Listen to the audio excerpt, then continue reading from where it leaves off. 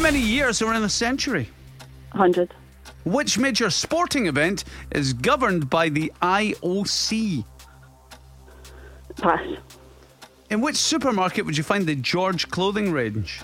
ASDA. In the film Finding Nemo, what species of fish is Nemo? Clownfish. According to the proverb, you cannot have your what and eat it. Cake. Who is the host of Mock the Week? Oh, pass. The German parliament sits in which building in Berlin?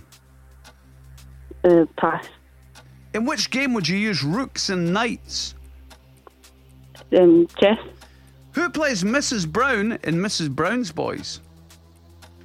Pass. At which high school was the musical Grease set in? Rydell Hig. Which major sporting event is governed by the IOC? Cricket. Who hosts Mock the Week? No, don't know. Oh, you can see him though, can't you? You can see his wee baldy napper. You're like, what's that guy called again? Dara O'Brian is the host of Mock the Week. Still pretty impressive. What do we get there, Cass? Robyn, you're not going to be robbing us with $5,000. It was a 6. The producer made me say that. Wow. Robyn, I can only apologise for the patter like water that my co-host has over here. Right. What did we get? A 6? It was a 6, yeah, not too bad.